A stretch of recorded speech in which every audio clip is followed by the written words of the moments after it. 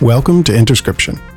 Back in the land of proper professional audio, Rich and I relish in the extraordinary headroom and high fidelity of good gear to bring you this week's episode.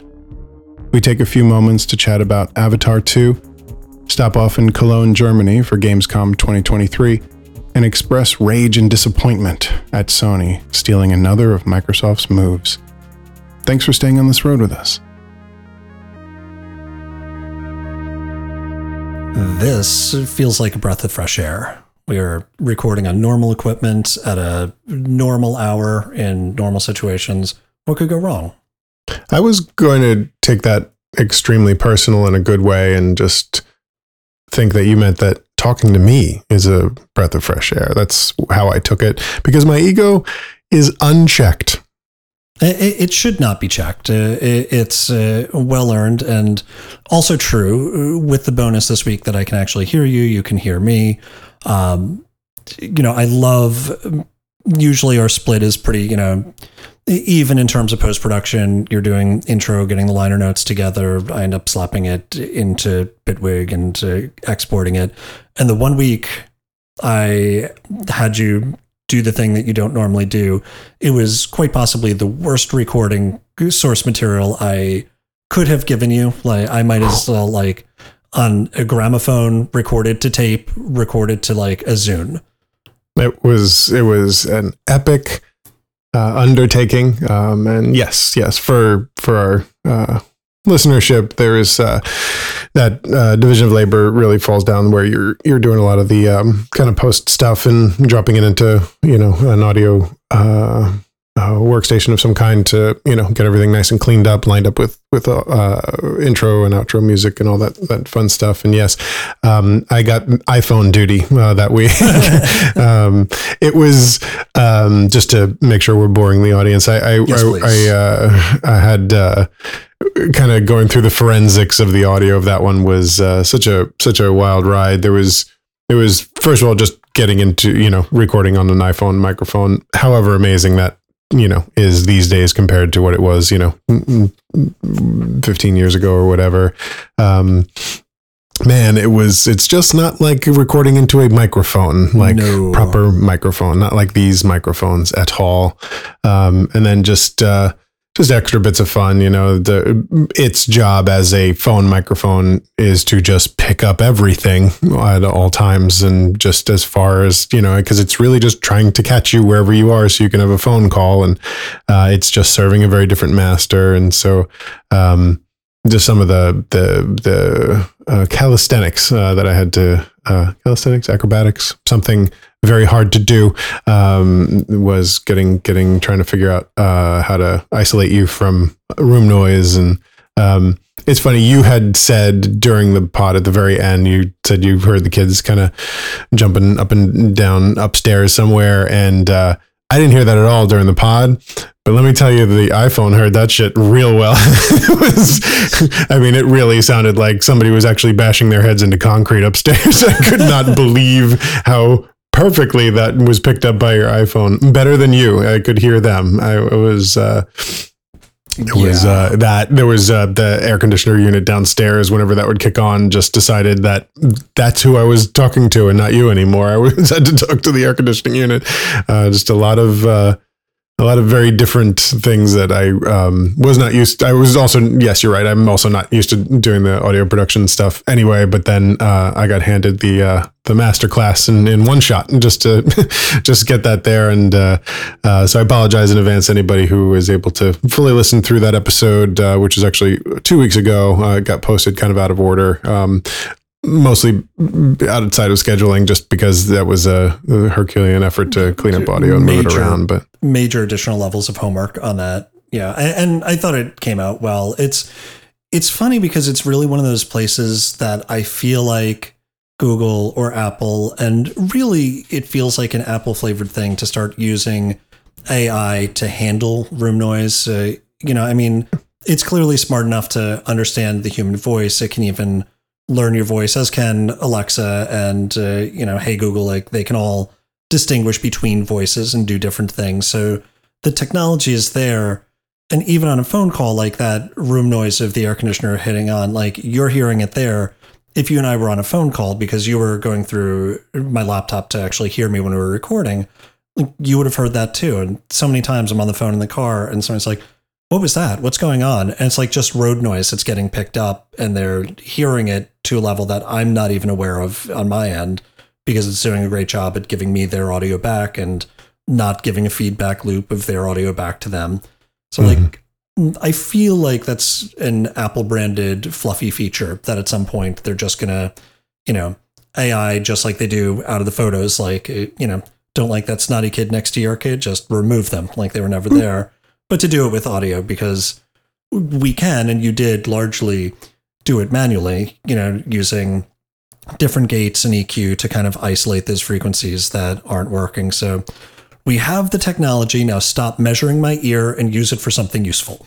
That's right. Yes. Figure it out, man. Yeah. I for all of the very dumb features that just get packed into what is now about to be iOS 17, maybe get those phone calls together. That's it. The thing on the phone.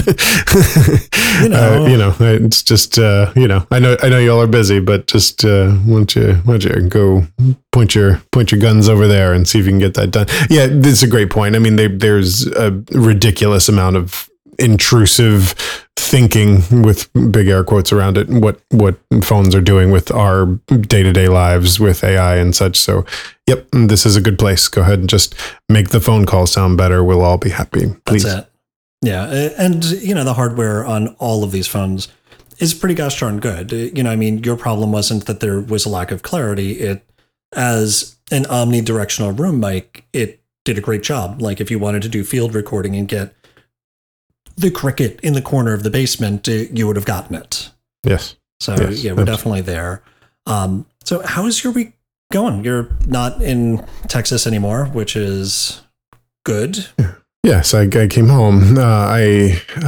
Yes, what a week last week. I mentioned it briefly in last week's pod. It was a busy week, lots of work, and quite exhausting. I didn't really get super amazing sleep while I was gone. So it took me some days. I guess that's the getting old thing, or getting seasoned. I'm sorry, I have to remember, getting seasoned thing. That's right. And I just took me a few days to really kind of get enough sleep under me to feel like I was fully functional again. And right when that was ready to go, I had another maintenance I had to do last night, and so got back into bed somewhere close to 3 a.m. So starting all over again with this kind of fun.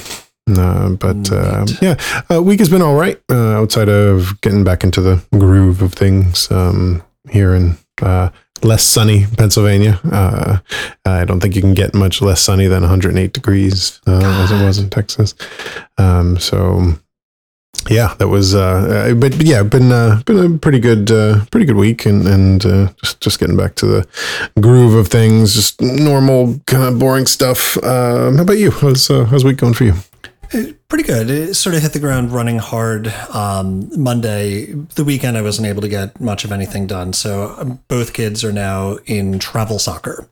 So we've got an 11-year-old who's, I guess, the U12 team. So it's like 2012 birthdays.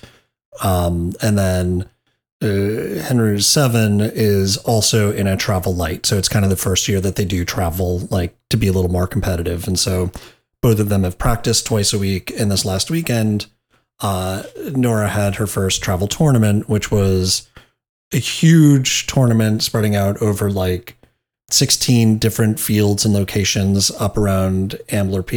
And her link of the tournament was 4 teams. And so they did 3 games over 2 days so that each team played each other. And that first day was a lot. That was a lot, like, as a fan, as a parent, it was just me and her. We went up and there was all kinds of nonsense.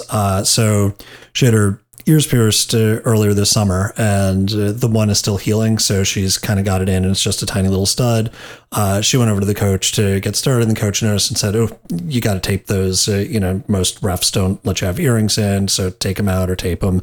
So she came back to me, ran around the other side of the field during warm-ups and said, and I had actually brought some Band-Aids just in case that happened. So I was putting them on.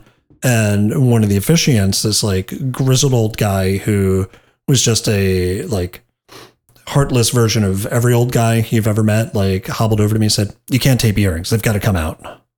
Tournament rules." And like just snapped at her and snapped at me. And like both of us were like, "Oh, okay, we were just doing what coach said." So I'm like, that's going to be the season because she can't pull them out based on my understanding at the time, like, because it's infected, like she's got to keep it in and not rip it out in the middle of a tournament. So I went back over to coach and he said, "Well, you know, it's up to each officiant. You know, you can try to tape them and hide them, and we'll ask the actual ref for the game if it's okay." You know, the coach was fine and willing to work. And she kind of didn't want to because she didn't want to get yelled at again. I also didn't want to get yelled at again, but I was ready to do it. And so as, you know, dad on duty, mom nowhere to be found, I ended up calling staff like, "What can we do?" And she's like, "Well, you actually can take them out. You know, it just might hurt." And like, okay, follow-up question. How do I do that? Like the actual mechanical skills, like what do I do for earring removal services? And like, she's already like petrified because it was really painful the one time it came out, like to get treated. And ultimately her and I got over that. And we actually pulled them out and hid them in my wallet, and she was good. Ended up playing really well for 2 games. You know, she's the rookie, so she's coming in for relief and not, you know, a starter on the team right now. So, you know, she's making the most of those minutes, but, you know, exciting and super competitive. You know, these 11 and early 12-year-olds are really playing hard. And like this is like where that page turns, and it's not just like a bunch of kids like just scrumming over a ball, but like you're actually seeing them hold positions and spread the field and pass and communicate. And that's a lot of fun. But yeah, in response to the traumatic way we started, we then also got water ice and cotton candy, and then went to crumble cookies afterwards. So, I think that is the sugar holy trinity right there. That was it. Yeah, it's actually the first time I've ever been to a crumble cookie, which I don't know if you have any up by you, but like all they do is like 6 varieties of cookie a week. They've got kind of their standbys, and then it's very much like a Krispy Kreme kind of vibe, super Spartan, just like a white building with nothing going on, and just, you know, put in your order, and like they pull the cookies out of these like white ovens, and everything is like, there's no like, what kind of cookies do you want? It's just, you know, going up and interfacing with the machine. But then they give you these warm, gooey cookies that are like the size of your face. And so, you know, 6 of them will feed like 4 days worth of treats. And completely worth it. Like really no regrets. And just start ripping other parts of her body out so that we can go to crumble cookie to make it better. I think, yeah. I mean, just catch her an elbow right under the eye and say, "Oh man, did that hurt? We should go to crumble cookie." Exactly right. Yeah, that's awesome. That's awesome. I've never even heard of crumble cookie, but I will find one now. That sounds. There's one down here. Next time you're visiting, we'll make a brief sojourn to go get some good. Yes, I will feign the injury. Like, please don't pop me in the eye. Just like we'll just we'll just go. Oh God, I stubbed something. Let's go. So yeah, I saw you put up on our list Good Omens. You started running through it. I sure did. I'm 4 episodes in. I just finished the zombie episode, if that tells you where I'm at. Yes, and there's only 6 episodes in the season, so you're wrapping. And the zombie episode. On my way. This is fine. Yes, this is absolutely fine. I am with you in your assessment before that John Hamm should do more comedic acting. He's absolute treasure. It's the one that got me the best was when he says it was they were telling him, you know, like, forget Gabriel, you're Jim, and he's like, oh okay, Jim, short for Gabriel, and he's like, no, Jim, short for James. He's like, Jim, short for James, can also be Gabriel, and he's like, no, forget Gabriel, and he goes, all right, but I don't really forget things that much. It just fell out. Just the way that he like landed it, and the whole situational part of that was just, it was priceless in how he delivered it. I absolutely fell out. Really, really good. But yeah, it's good. It is. I don't. I mean, I want to see how it wraps and everything. I think I maybe enjoyed the first season a little bit more than this. But I am enjoying it. I just. It's hard. It's a little chaotic in a way that is fun, but is also like when I step away from anything I've just watched, I'm not really sure that I've gotten a lot of what's going on. Like I feel like maybe it's a little bit not gotten, as though I don't understand it. It's more that it's more like playing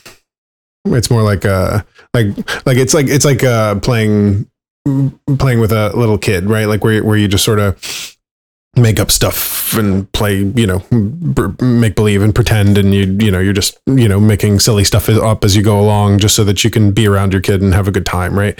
And I'm getting a little bit of that flavor where I just it's so disjointed, like the zombie thing came out of nowhere, and and then maybe they tie all this up beautifully at the end, and it's just one grand masterpiece that paints itself. So I'll withhold judgment, but the tone of it is also in that way just something you want to be around, kind of like playing with your kid. Like you just want to be around it, whether or not there's a whole bunch that you want to hang on it or not. So, but it's been good so far. It's a great craft too, for sure. There's all the little special effects and the the little signs that hang, and jump around on screen and stuff is super cute, and so I'm enjoying it. Yeah, I think that's accurate. A lot of it does feel like your kid telling a story, and just starts going, and then a dragon swooped down from the sky, and you thought that was a dragon, but it actually turned out that it was a turtle. And then we rode the turtle into the ocean and met a mermaid, and then the mermaid turned out to be my accountant and worked on my taxes, but also ran a Chipotle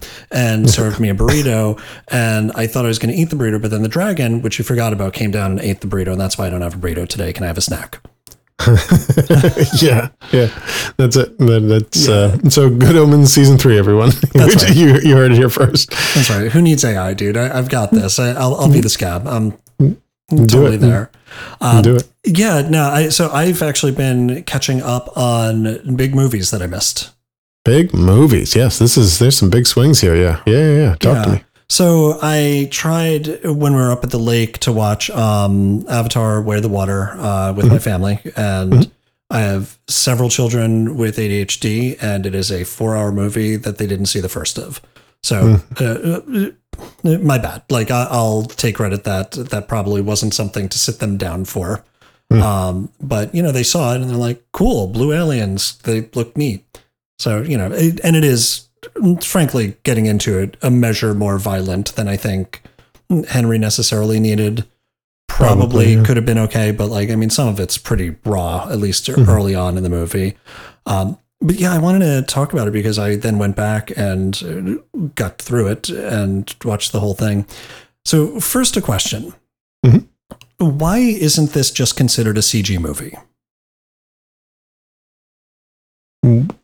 I'm not sure I understand the question. So, can you rephrase? I understand that there are actual actors in actual film in parts of it, like the humans are not CG, but there are wide swaths of this movie that are indistinguishable from a Pixar movie where just everything everywhere is CG.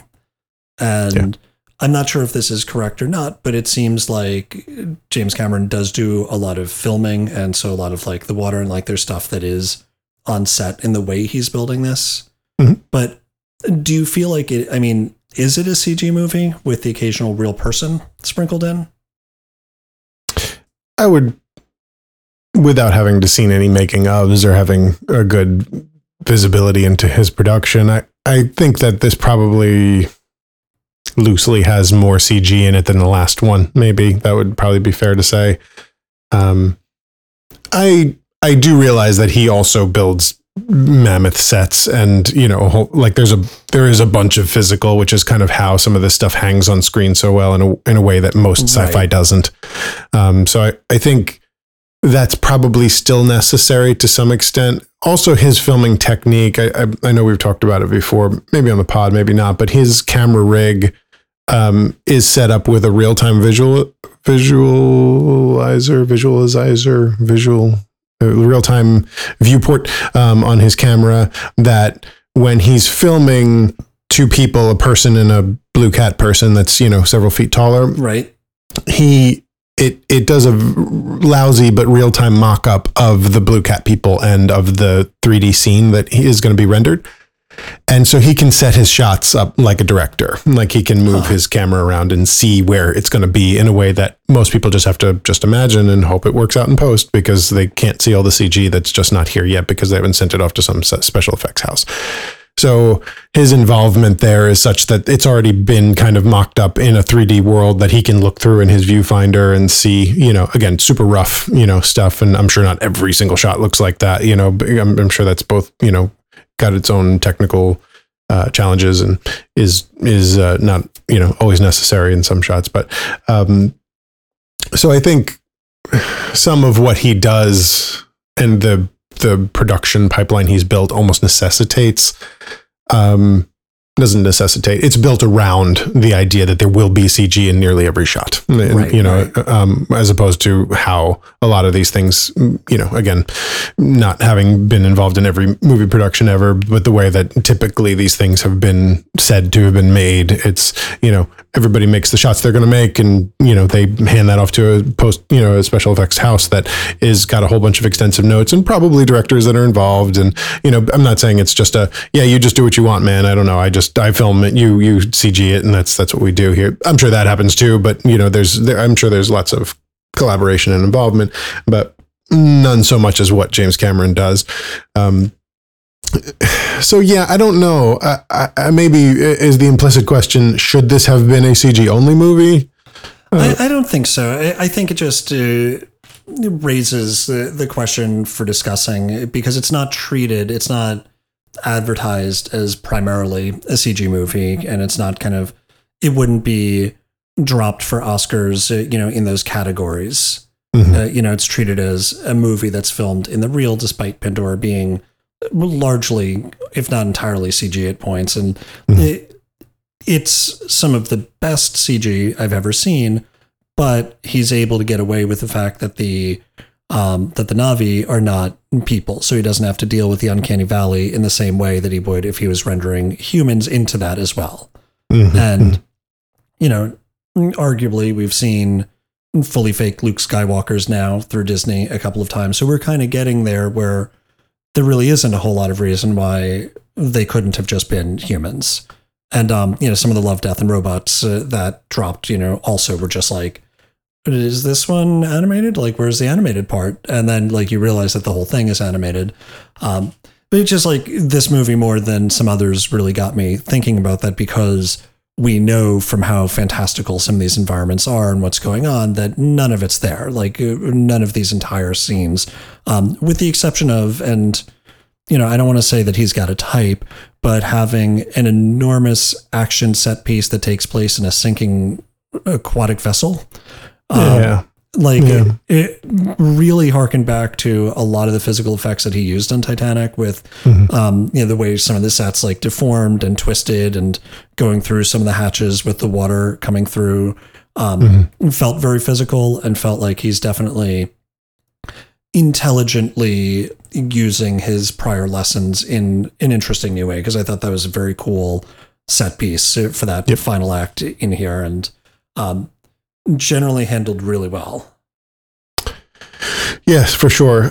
I will say for that movie, I did feel, I might have talked about it on the pod, I don't remember. I think I feel like that movie is a stunning rehash of the first movie. And they're almost to the point that I was kind of surprised that he was willing to really hit some very similar story beats. I think some of the changes were almost minor, not to get too spoilery, but there is some characters that kind of come back from the first one, obviously being a sequel, but some ones you might not expect. And I don't know. I didn't feel like it was changing a lot of the set pieces, updating some of the CG, and then just kind of going at it again.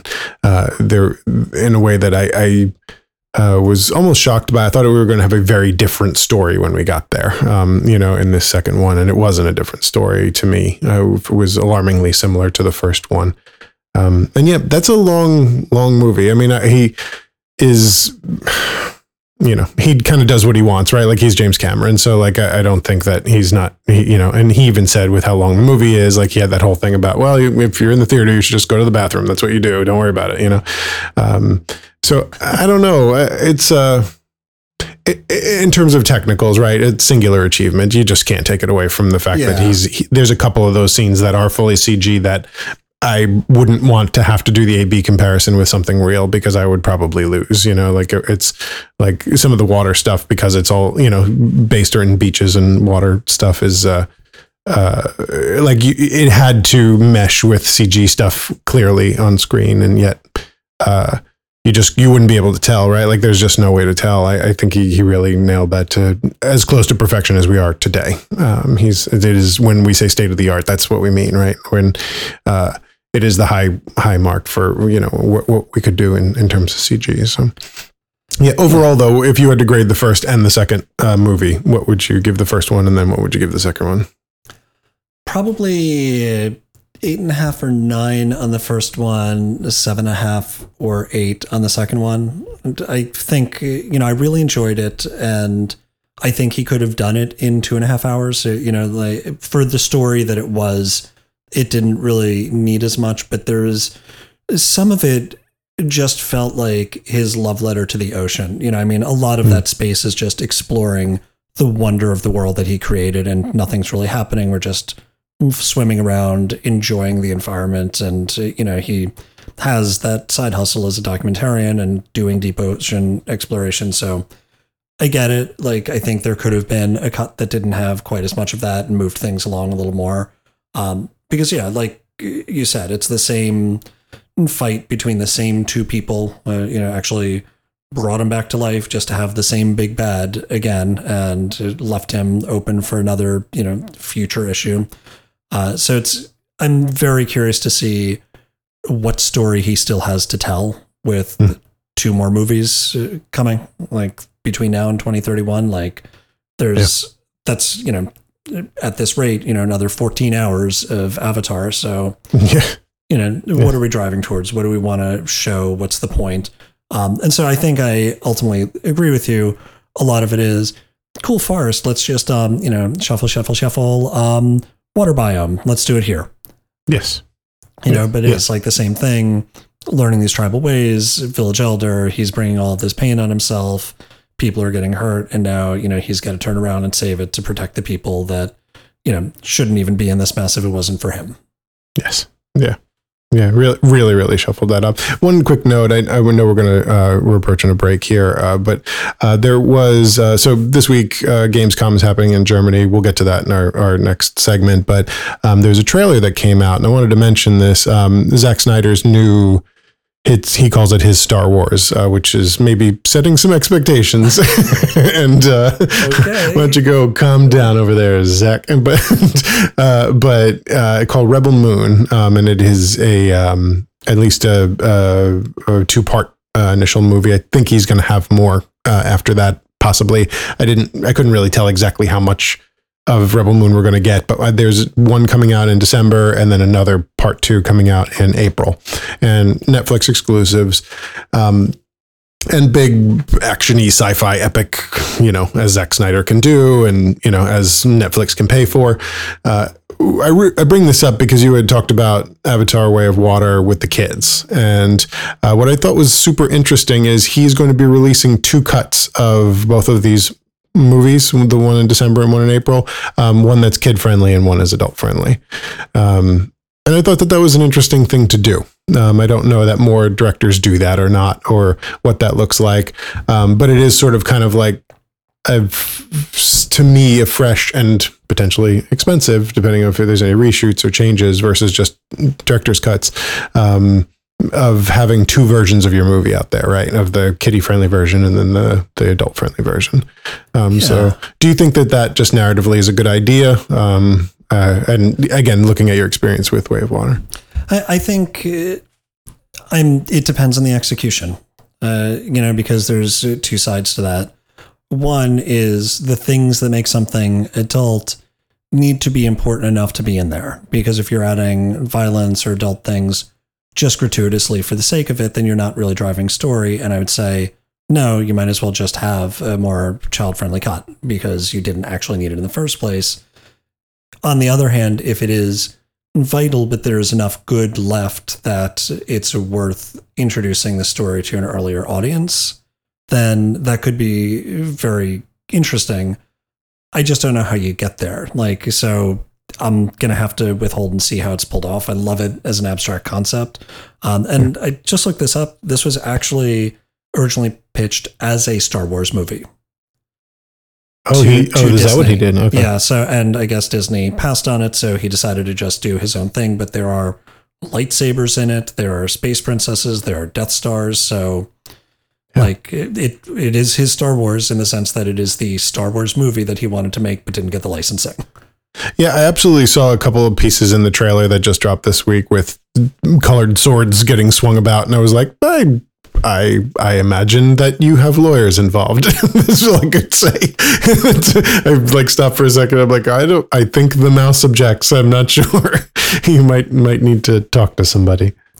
Totally. So. Yeah, but yeah, I think that'll be cool to check out. I like the idea. And I think with a 4+ hour Avatar movie, yes, you absolutely could have done some of those action scenes up until the end with the one-on-one conflict in a much less violent way and still gotten to the same place. Mm-hmm, mm-hmm. So yeah, I like it as an idea. And then, you get the question, when do you transition your kids to rewatch it with all the blood put back in? Mm-hmm, and, which one is the definitive edition? Sure. Yeah. Good conversation to crack open more when we find out about it. But how about we take a break and we'll come back and we'll unpack some more topics. Sounds perfect. Talk to you in a bit. See you in a bit.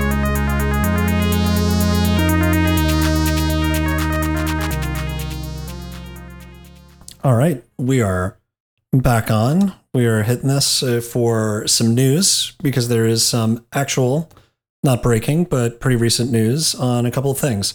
One of which I have no idea about, the PlayStation Portal, which hopefully you'll tell me about. But we finally got our first update in a while on the Microsoft Activision merger with the CMA. So I'm going to keep this tight. The last time we talked, it went back to the CMA.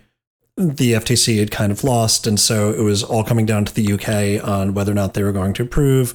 Microsoft filed a change of circumstances brief where they pointed out that even Sony had signed on for access after the FTC roundly shut it down, also pointing to the US case as the amount of testimony and evidence that was delivered in there showed that some of the UK's concerns were not really there. They pulled in NVIDIA folks, Google testimony, all of these things that sort of undermine the cloud thing.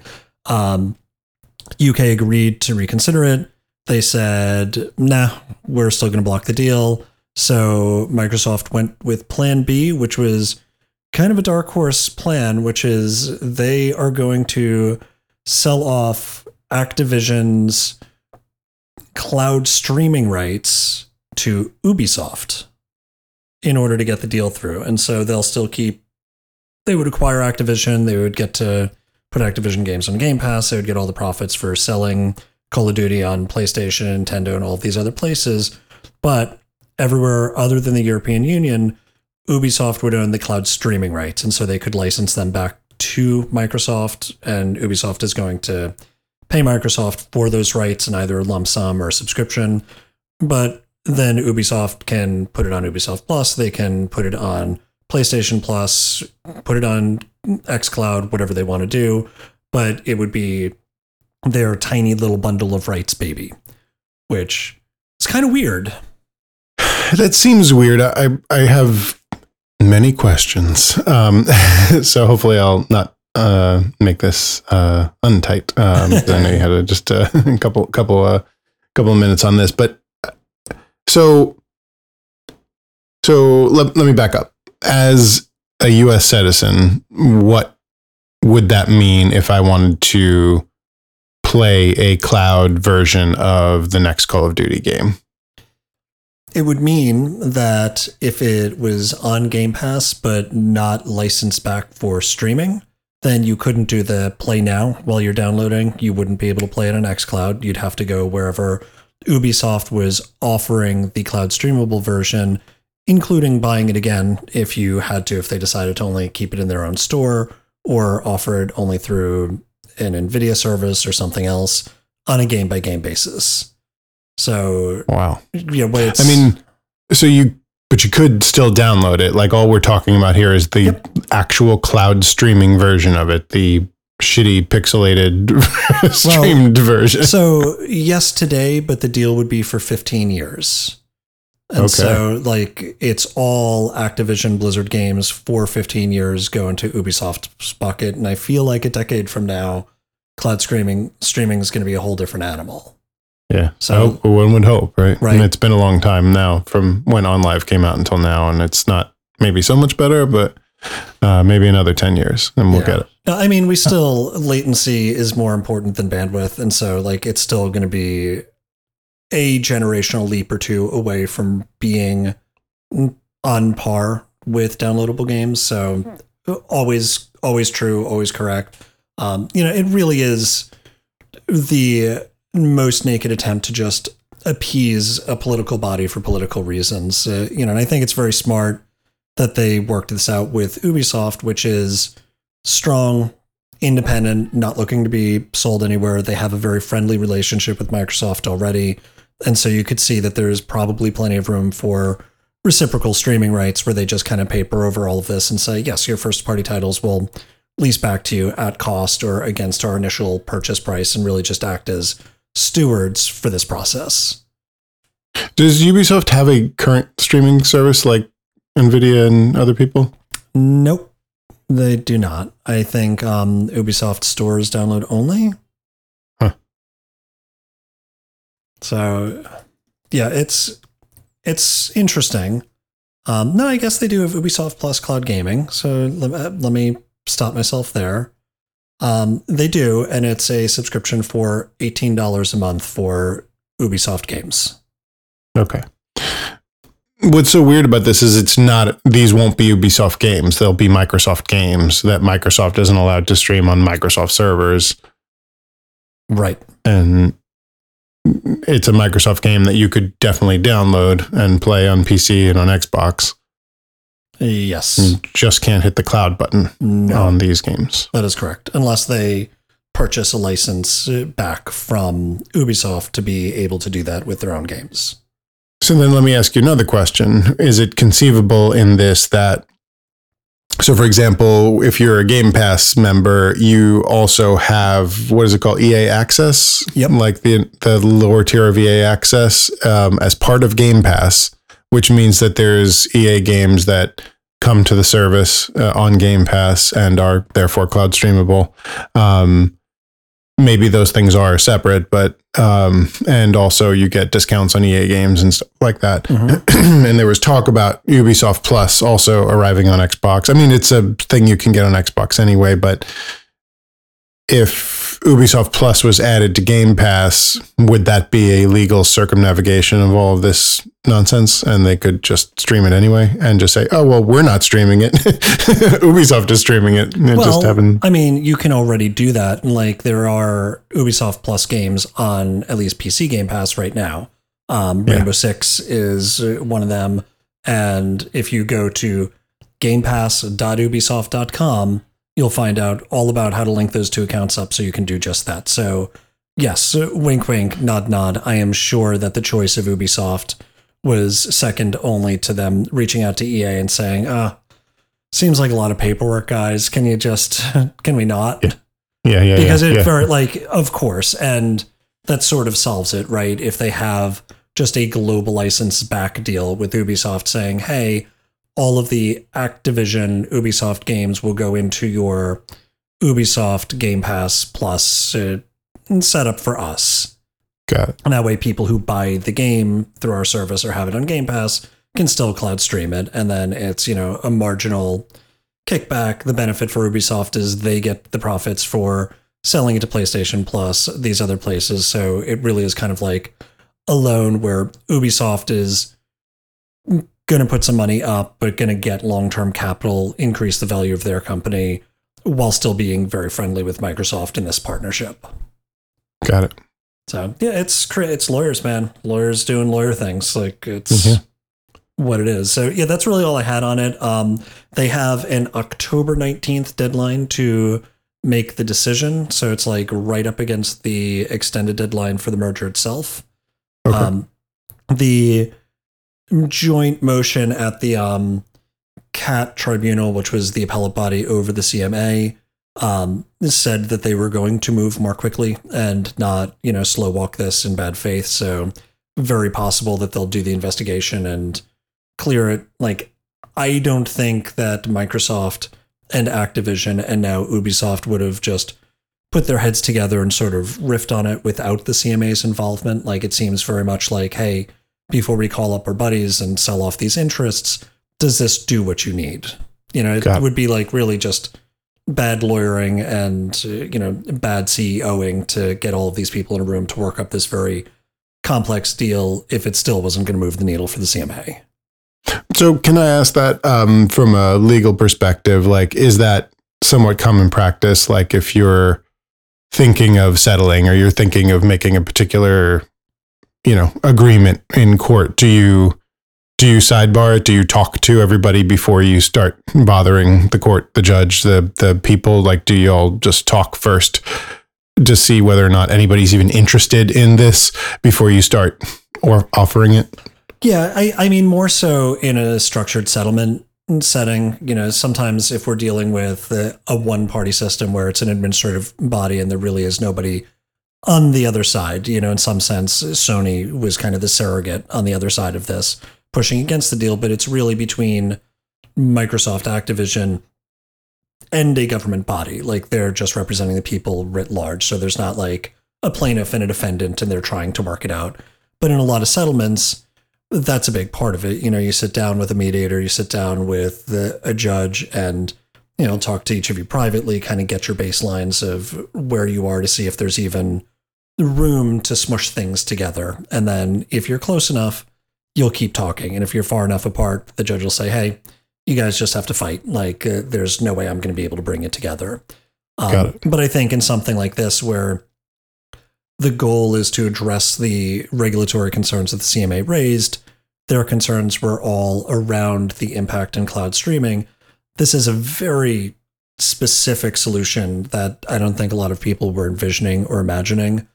And I think having a large independent games company like Ubisoft as the third party who's stepping up to the plate here shows that there was some weight pushed around to get this moving, because Ubisoft's got lots of lawyers too, so you're not just going to call them up on a Friday night and say, hey, I didn't study for the CMA exam. Do you have a copy of last year's paper or something, man? Mm-hmm. And, like, this is pretty advanced, and it would be reckless to not get the CMA's preliminary, like, off the record insight into whether this was what they needed done. And I guess specific to that, that's part of my question. Like, is that like legal, like that sort of transparency to just like go to the CMA, not necessarily say, hey, we want you to rubber stamp this beforehand because we haven't actually given you the full breadth of it, because obviously that would damn the CMA into something they may not want to agree to, but it is still a reasonable thing that happens from a legal perspective to just sit down and say, hey, these are some of the things we're thinking about. Should we even bother? Is that more what the conversation is like? I think that's very much it. To analogize it to Social Security, where there's nobody on the other side and it's just your client applying for benefits and a judge. Often, before we even go on a record in a Social Security case, a judge will say, hey, I think I'm going to grant this claim, but I don't think you became disabled when you think you do. I think it was 2 years later when you got bowled over by that dragon flying through for that burrito. Mm-hmm. And, the judge will say, if you guys amend your date to that date, I can write this as a fully favorable decision. And if not, then I've got to delay it and write it as a partially unfavorable decision. And I have to do more work so that you can preserve an appeal. And sometimes you say, great, that's worth the trade-off of just having it done and getting the one page yes right now. Sometimes you can't reach that, but that kind of conversation happens all the time. And, in the patent context, you submit something for a patent, the examiner will come back and you can actually call the examiner, like if they deny the patent application, say, hey, what do you need to see changed? Like, what do you need to see that'll get you to acclaim? And sometimes they might say, nothing, I hate you and you smell funny. But sometimes they'll say, well, these claims are too broad, but if you focus in on this and rewrite this section, then I can grant this part of it. Got it. And so it's not binding. They could still see something else. And even with the judge saying, I'm looking at writing this as of this date, they could go back to the record and see that actually dragons aren't real and you ate your burrito without a problem, and still have to come back and deny it, realizing they were wrong. Got it. Or find a reason to grant it all the way back. So they're not bound, but usually there's good faith in those kinds of discussions, because we're dealing, especially at this level, with multi-billion-dollar companies that are generally slow-moving, a highly public case for the CMA, quite possibly, their most splashy ever. So everybody's got kind of an underlying motivation to get this done, have the CMA save face, give them something that they need to get things through, so that Microsoft isn't in the position of just closing over the UK and just not doing business there. Got it. So yeah, okay. A lot of that happens a lot. And I think, going into family stuff where there are, two sides, you'll see attorneys for both sides often, getting your permission to just talk and try to see what's there, like where the two parties can come together without binding anybody, and just have a frank conversation with counsel for the other side. And sometimes the clients can't do that, but the lawyers can get together and have that talk. Right. A little more dispassionately, right? Yep. Yeah, makes sense. Okay. Very interesting. Very good. Is there any deadlines on this when we'll hear back about it? Yeah, so I think that is October 19th is what it is. I am not positive, but I know it was like days before the actual closing deadline based on the extension. Okay. So we got a little time ahead of us, but very good. Yeah, hopefully we'll get some updates soon. Yeah, and the good news is it isn't Bethesda, so Starfield will still drop on September 9th, and that'll take us right through. Oh, that is it. I have to say, one of the things that have happened transitioning here to a Starfield discussion that I have never considered at all and have always thought was very stupid is to buy the premium upgrade edition so that you can play the game 5 days early. But let me tell you about how I have thought twice and thrice about maybe possibly just finding the corner of a credit card somewhere so I could play 5 days earlier than the release, because I'm very excited for that game, I must say. Yeah, that's those are some good 5 days. It's September 1st instead of the 9th. So yeah. So that's not far away at all. That's like a week and change. Now, how much is the premium edition?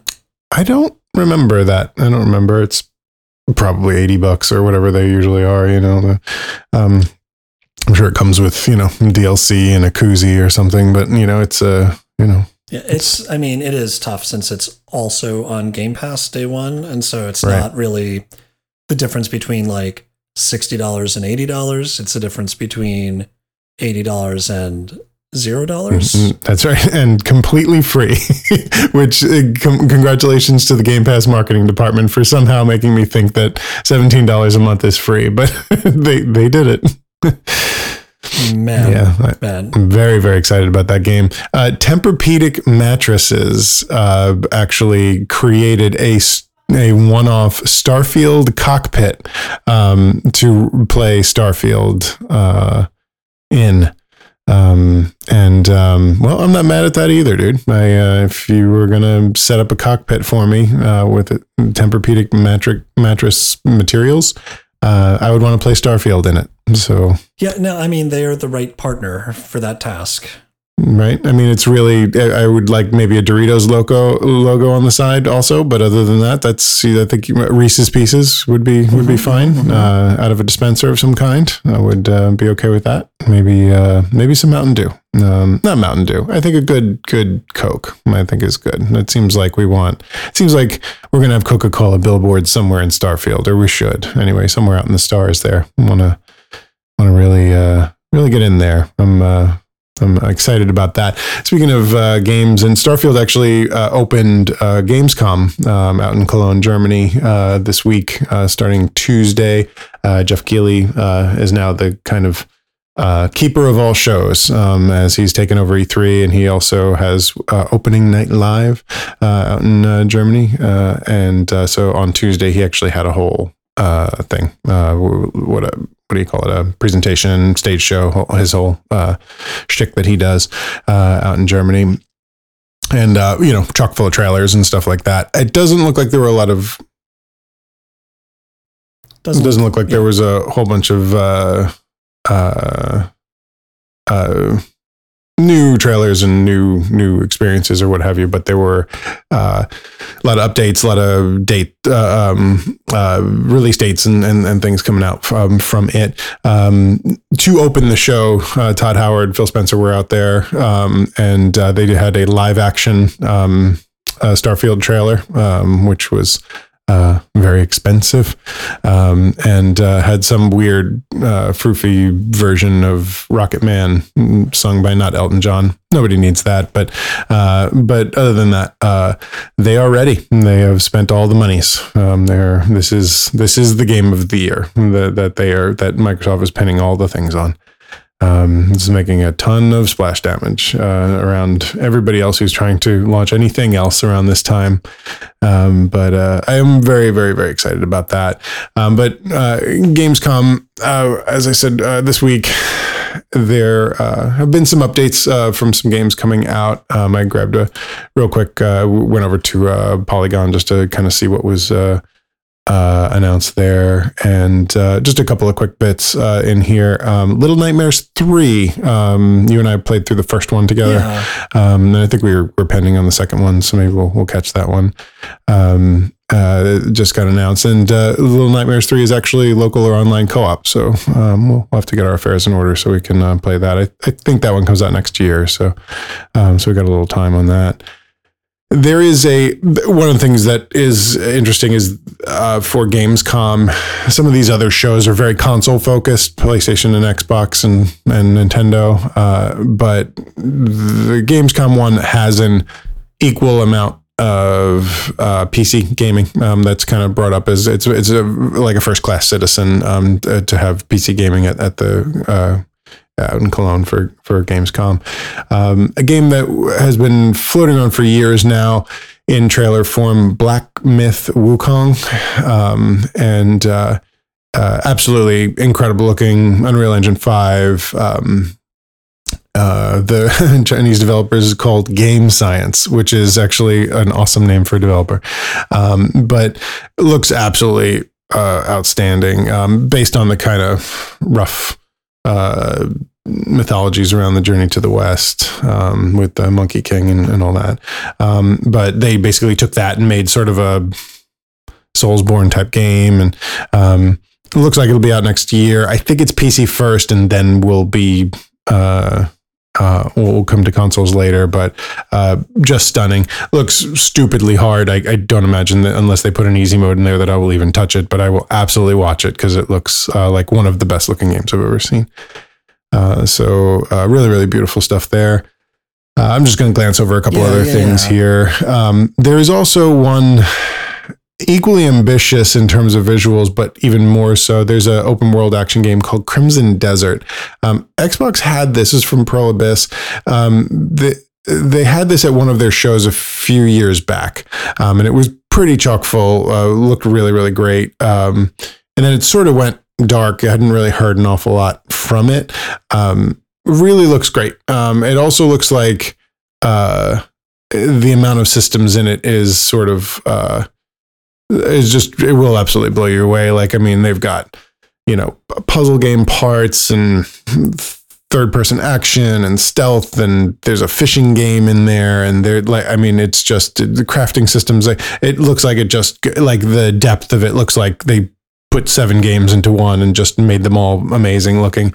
So super expensive beers there. I don't know they'll be able to pull all that off, but it does look great.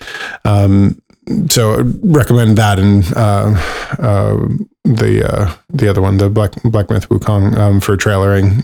They both look outstanding. Tekken 8 got its now announced its launch date is in January now. So that's right Tekken 8 will be out. That's great. Yeah, so now it's interesting to look at, kind of the space of everything that's available here. But you've got your Street Fighter 6 that just dropped, your Mortal Kombat 1 is just about to drop this month, and then, pivoting over to Tekken 8. And actually, Killer Instinct is going to get Anniversary Edition that's coming out that's going to be Series X and S enhanced. So it's really great time to be a fighting game fan for sure. It's really kind of a renaissance. Wake me when there's a full modern Soul Calibur, and then we're in. And then we've gotten all the things. Or freaking bring back Bushido Blade from the PS1. Like, man. Can't they do it? Can't they make the Star Wars Jedi game that is Bushido Blade and just that's the last game we'll ever play? Can't they just do that? That's it.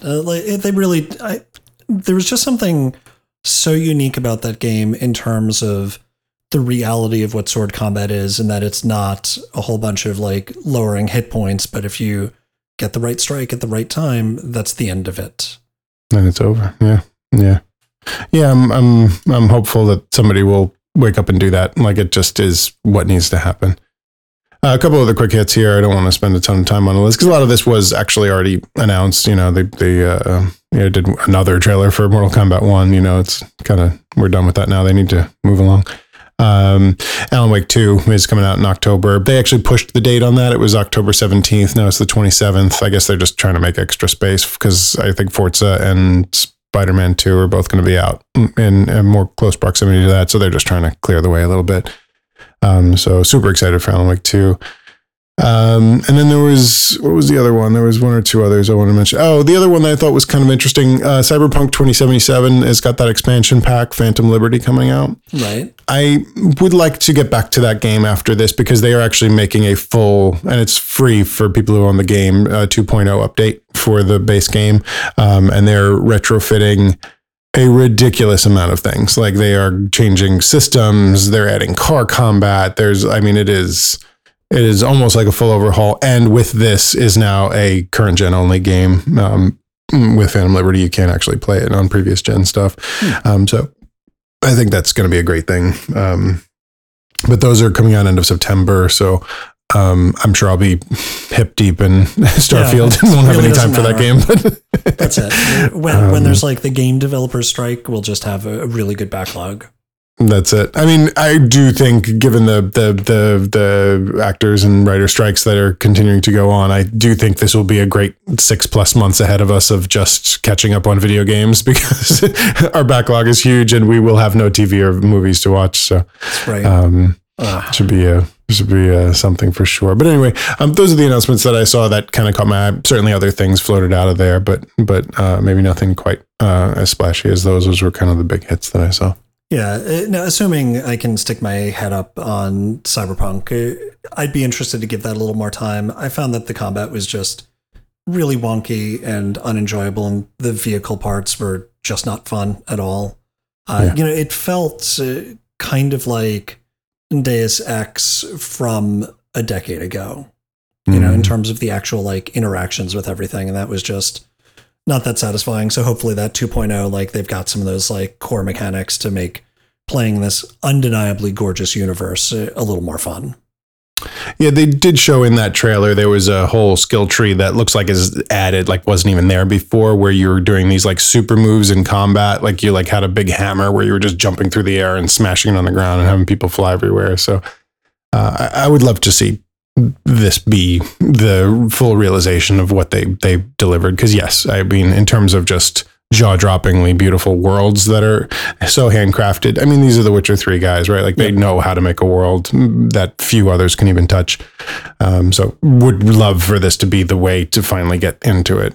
So that was that. And also, Sony took some time, and I guess maybe we can cap off with this because we're approaching an hour. So I think it'll be a good time to get close to wrapping, unless we have some other things that pop up. But Sony's took this week to sort of shuffle the papers a little bit and slide in their official announcement for the PlayStation Portal, which is their 8-inch tablet with a DualSense controller split in half and snapped onto it for $199. And this is you play this. It is basically, you need a PlayStation 5 that does literally nothing without a PlayStation 5. You need a PlayStation 5 to use it. It doesn't do cloud gaming of any kind. No. It is just talking to your home console. I guess there's been some testing to do it remotely. You are able to technically do that remotely. But all of the ways in which one might not have the proper infrastructure to do that would mean that it's probably best for Wi-Fi. It, much like the remote play for all of the different systems, does take over your PlayStation 5. So it's not like you can share it with somebody else in any way. It's just a remote screen for your PS5 in the other room. Which is something. I actually, as we were talking about this, there were a couple other small tidbits I meant to bring up about it. And I didn't have them in front of me, but as I pull those up, give me some of your hot takes on it. Nobody needs this. Nobody asked for it. It's absolute garbage. Now, It's probably priced about right if it matches the functionality of their version of the Elite controller. So I'm a little less offended by it at $199 than I would be even at $249 or $300, which some of the initial rumors were saying. I still think it's a lot of money for something that isn't as useful as just a high quality controller. Right. I think, first of all, Microsoft has had an Xbox like this slide over and games like Threes and some things where you can multitask and do some light multitasking. This would be a wonderful place to say you can't play two games, but if somebody wants to stream Netflix while somebody else is playing a game, you could do that. There's certainly the horsepower available in the PS5 to do that, which would be a use case. Yep. Is there a use case beyond that? I don't know, because I think you can do local streaming on an Apple or Android device right now. Yep. And so laptops, Windows laptops, anything. Literally anything that you can throw a gamepad on. And, there are plenty of really good controllers for phones that'll snap in and kind of give you this experience for only the cost of that snap-in controller and the device you already have. So I'm really wrestling with who this is for, what problem it was trying to solve. It just doesn't seem like it adds really any value at all to the PlayStation experience. And I would be just as hard on Microsoft if they launched a device like this. You're just not, you're not offering anything. And the lack of cloud or any reason to ever take it out of your house makes us it's going to end up in a drawer somewhere. It's a bauble. It looks cool and some fanboys are going to go out and grab it because it's the next new announcement, but it really doesn't do anything. No, it doesn't. So a couple of things here. One is they're targeting the same battery life as the DualSense controllers, which are not very good according to a lot of the testing. So they're not. So you're talking about a handful of hours of having this thing online, which I don't love. They did confirm no PS5 cloud streaming. And there was this line that I didn't understand that said no local play, not even media playback. So I don't think I understand that exactly, but that just sounds like even more limited. So I'm not too sure what that means. It's kind of a weird thing. Literally all it's doing is streaming media to the screen. So maybe that's just translation error. Because it's only local play, right? Yeah. I think what maybe they mean is you can't use it as a controller for your... Do you see what I'm saying? You can't just hold this instead of a DualSense to play what's on TV. Because once you turn this on, it takes it from the TV and it has to be on the tablet part.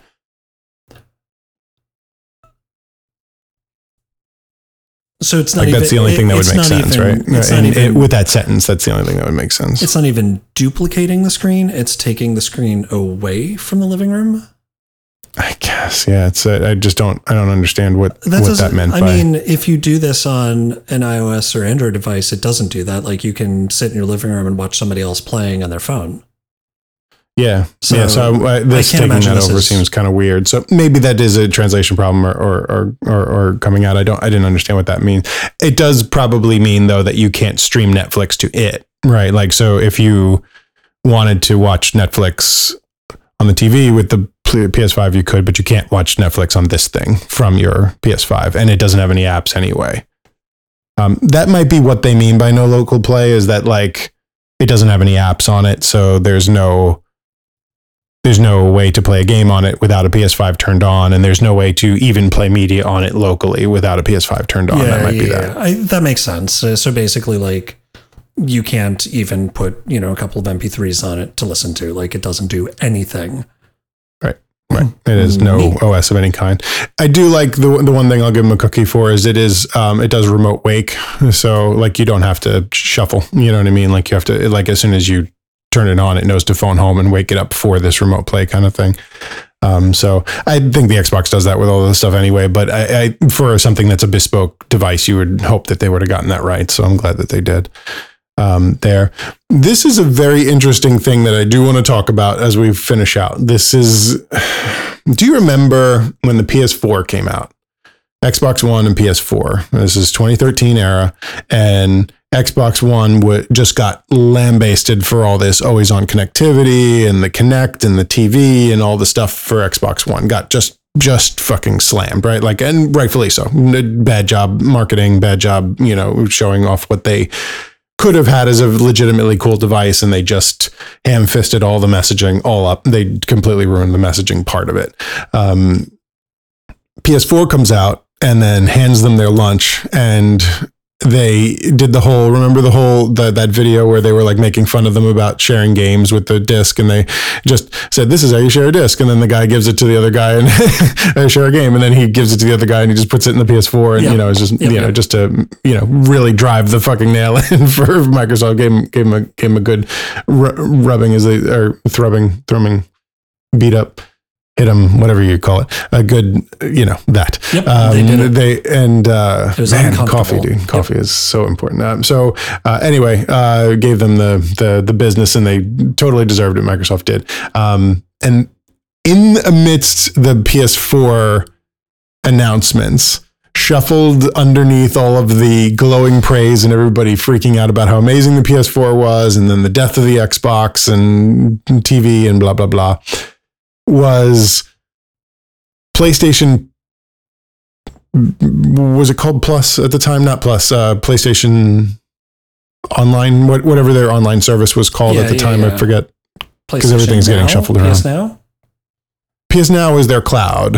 So it's PS Now, PS Plus, was it? Maybe PlayStation Plus, whatever it was, their PlayStation Online. We'll call it PlayStation Pass. Starting with the PS4, they were going to start charging for it, just like Xbox Live. Like Xbox Live had charged for online for generations from the first Xbox on, and PlayStation said, our online is free forever, right? And then PlayStation 4 with all the rah-rah and everybody excited about it and like, oh my God, this is amazing. They slid in, oh, and by the way, PlayStation Online is going to start costing PSN, PlayStation Network, PlayStation Network. They said, hey, by the way, it's going to be $50 a year. And they just like slid it in, and nobody asked anything. Nobody asked any questions. Nobody was upset. They were just like, oh yeah, well, Sony's amazing, so of course we're going to start paying for their online service. Even though we've spent how many years listening to people bellyache about Xbox Live and having to pay for it, right? Yep. So I want to make sure that I underscore this, because this is a very important piece. The PlayStation Portal, this little tablet with the controller that splits it, has no Bluetooth of any kind. So what's happening is there is a new technology. Hold on to your butts. There's a new technology called PlayStation Link, and it is a proprietary streaming technology where you can buy to date, there's only 2 devices that you can buy to do this that haven't even launched yet, because this thing hasn't launched yet, that use PlayStation Link as a proprietary audio codec and wireless streaming technology for either PlayStation wireless earbuds or a PlayStation wireless headset. Their earbuds are like $200, by the way.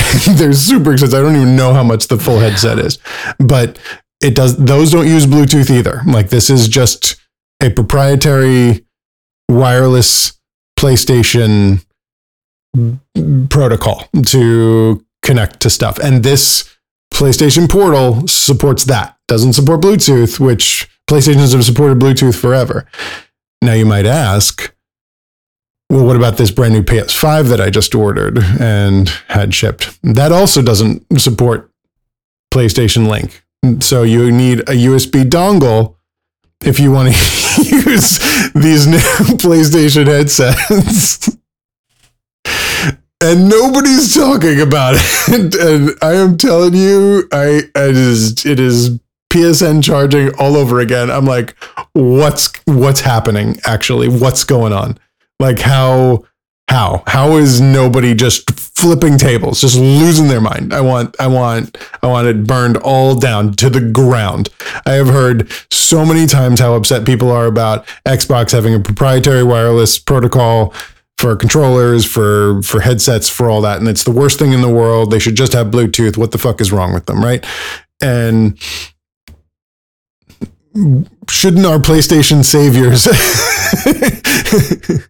Dude, I can't handle it. I need you to help me. You need you to talk me off the ledge because I'm real mad about it. And I don't know what to say, dude. I'm real mad about it. So I'm going to give you two thoughts. First of all, I have no notes. It sounds perfect. I want more dongles on the two USB ports I have on my PlayStation.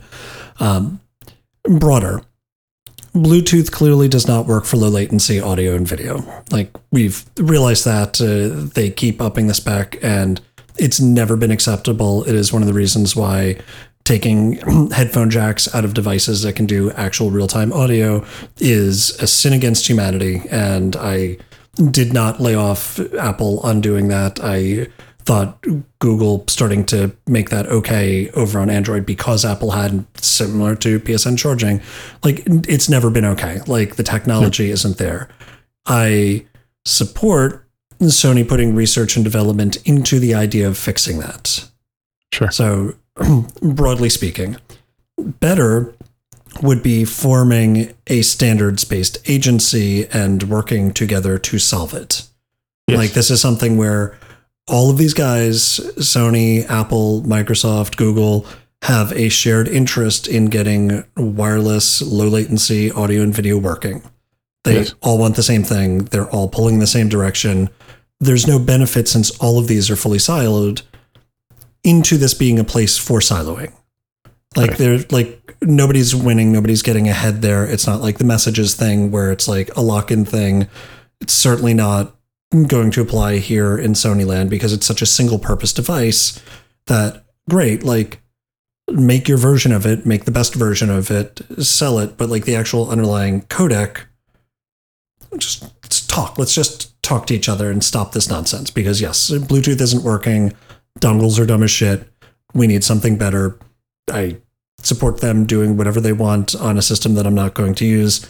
They definitely need that mid-series refresh to add that into the new PS5s, like, which they can't not at this point if they're actually refreshing the PlayStation. But yeah, I would say disappointed more than angry. Yeah, it just feels like the thing that's going to bother me about it is just that nobody's going to talk about how shitty they thought the Xbox implementation was, but that they're so glad that Sony fixed it. Like, that's the part that's going to bother me. Like, I hate that, like, you know, having paid for Xbox Live for a long time and everybody saying, oh my God, you guys pay for online. And then, oh, you got a proprietary, like, well, you know, you should use the Bluetooth. But as soon as Sony does it, it's definitely not a problem. It's totally fine. We're so glad that Sony fixed it. They have saved humanity. We are much better about it. Yes, I think more broadly that is great. And like, I think somebody should really have sat down and said, we all just want this fixed. So how do we fix it? Let's be part of a consortium, just like HDMI and anything else. Let's just come up with a wireless standard that's not Bluetooth, because Bluetooth isn't for that. Bluetooth is for something else. And let's let Bluetooth be for something else. But if both Sony and Microsoft have thrown the towel in here for low latency audio, then that tells you, like, it's over, right? Like, Bluetooth isn't the answer for this thing. And it wasn't, right? Really don't like that they're ripping Bluetooth out. Like, that's maybe the thing that's weird to me, because a Bluetooth antenna on this $199 tablet couldn't have been but a whopping 80 cents somewhere on a parts list. Like I'm sure it's already there. Like it would be more expensive to get an SoC that doesn't have that if it has Wi-Fi and other regular stuff. Oh, right. Yeah, right? Like that's true. I'm sure it's on the chip. So yes. Just fucking give it to us, right? Like I don't get that at all. Like maybe it's a problem with insulation and stuff because this thing has to hit Wi-Fi pretty hard in order to do streaming. So maybe it's just a matter of the amount of antennas they could put into this thing, or like whether they were going to argue with each other or something. I don't know. I don't have a good answer. Honestly, I'm not sure why. But that's what we have, I guess. Definitely. So anyway, that's the PlayStation Portal. $199 streams your PS5 from the living room. 100% will not be getting it. I will, however, be getting myself out of here to go to soccer because that is my life now. It is soccer time. It is soccer.